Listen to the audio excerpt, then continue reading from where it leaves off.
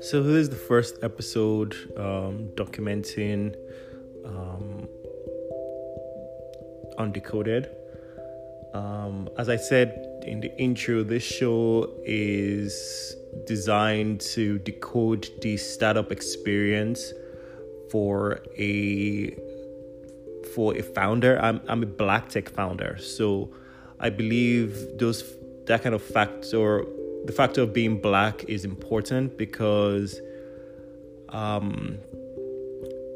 it affects a lot of things, from recruiting to raising funds to strategy. You have to implement a certain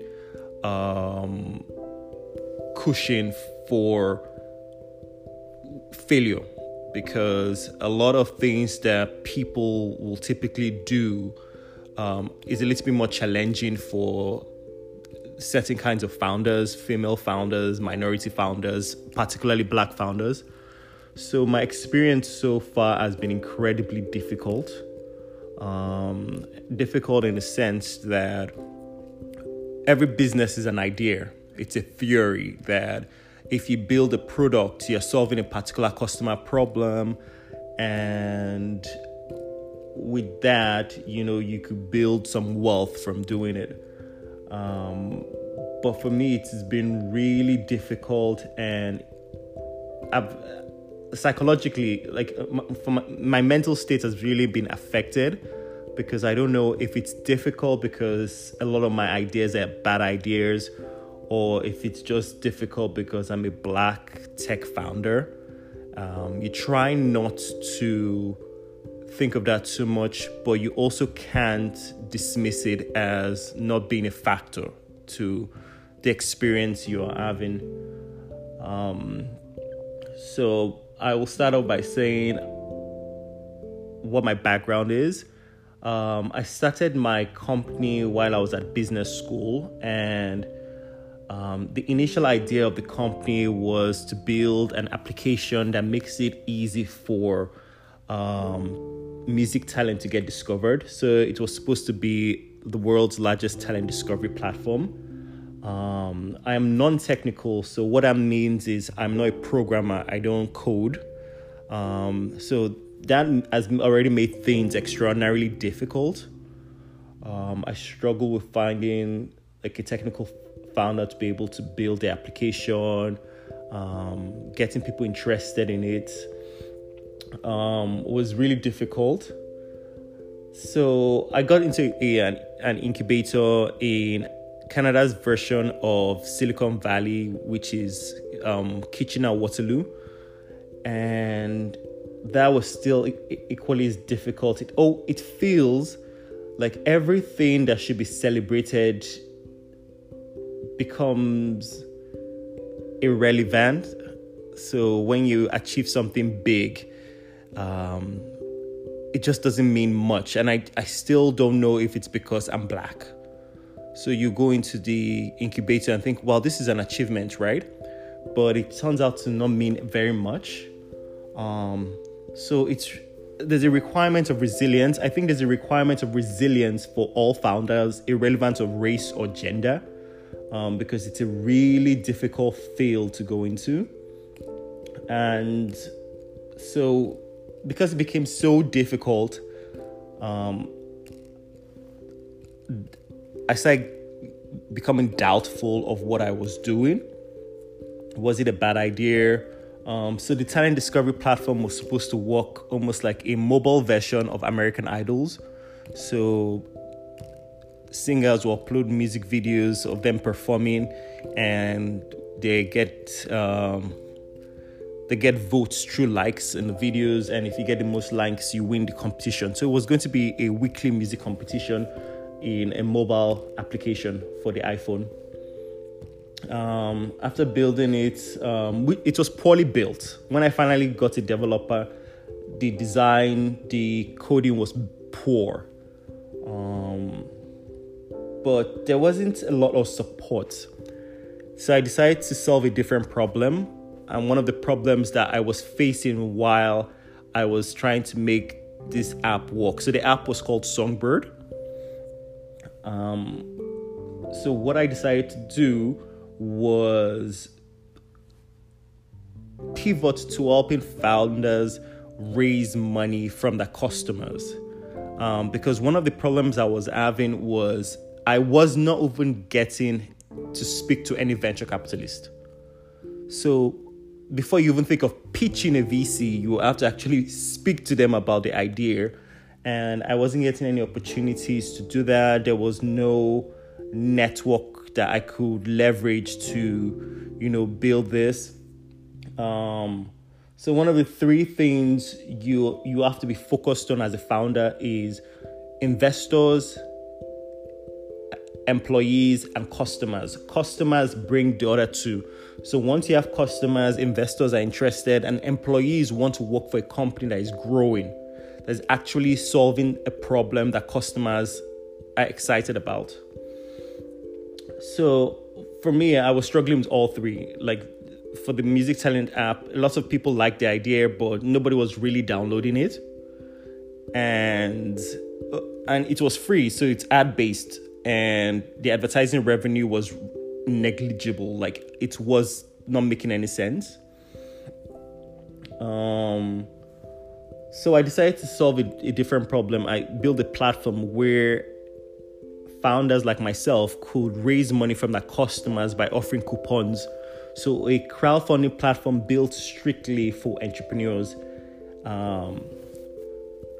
That idea also excited me, and I got really excited. Built it, but I kept on having the same problem of interest.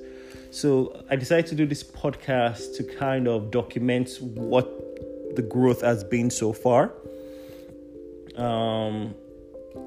And hopefully any entrepreneur that is going through this experience will understand that, okay, this is normal. I've said before that I don't know if the difficulty was based on race because I'm Black, or if it's just a bad idea. So what you have to do, since you'll never know, at least since I don't think I'll ever be able to know if it's based on my race, because most people won't be blatant and say, oh yeah, we're not investing in your idea because you're Black, right? What you have to do is ensure that you perfect the idea, that the idea is foolproof and it's solving a real problem. And I think with the idea of helping entrepreneurs raise money, that is a stronger idea with a larger market.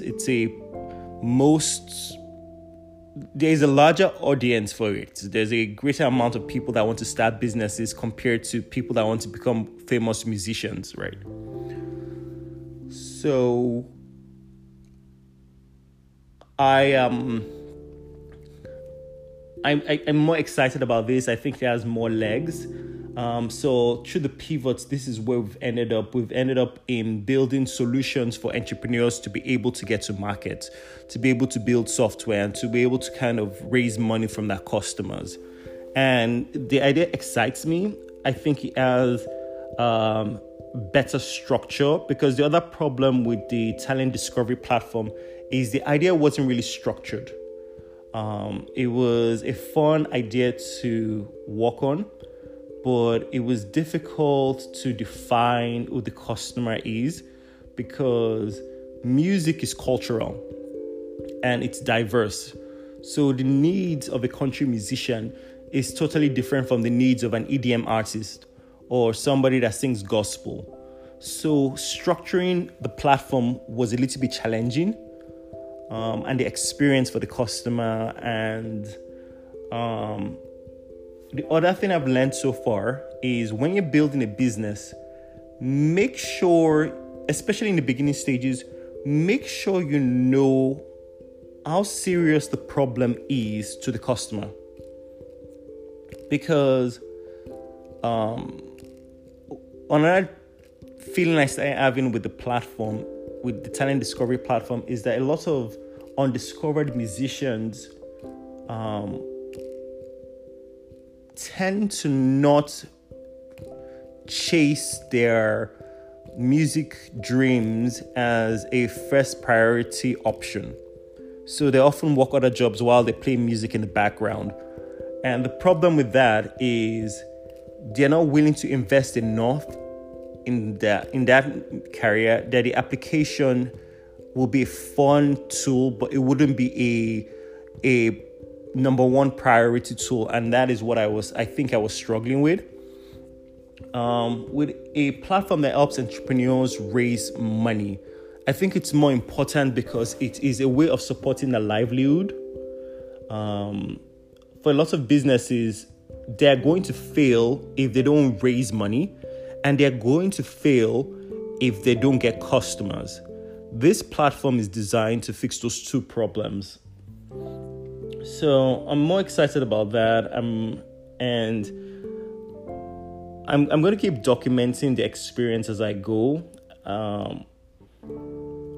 I spent all of last week recruiting the first co-op student that I'm going to start working with to build a new minimum viable product. We've already built one. The design is really bad. Reid Hoffman says, if your application is perfect, you've launched too soon. But I kind of disagree with that. It's one of those things that people say until they see how bad some applications look. Because at this point in technology, most consumers have an expectation for what an application is supposed to look like, work like, experience like. So it shouldn't be perfect, but it shouldn't be terrible. So we're working on it to improve some features and some design issues. And I will document things as we go on a daily basis, or at least from Monday to Friday. So I will try to do this every day to kind of keep an audio diary of the experience as we move forward. Thanks for listening.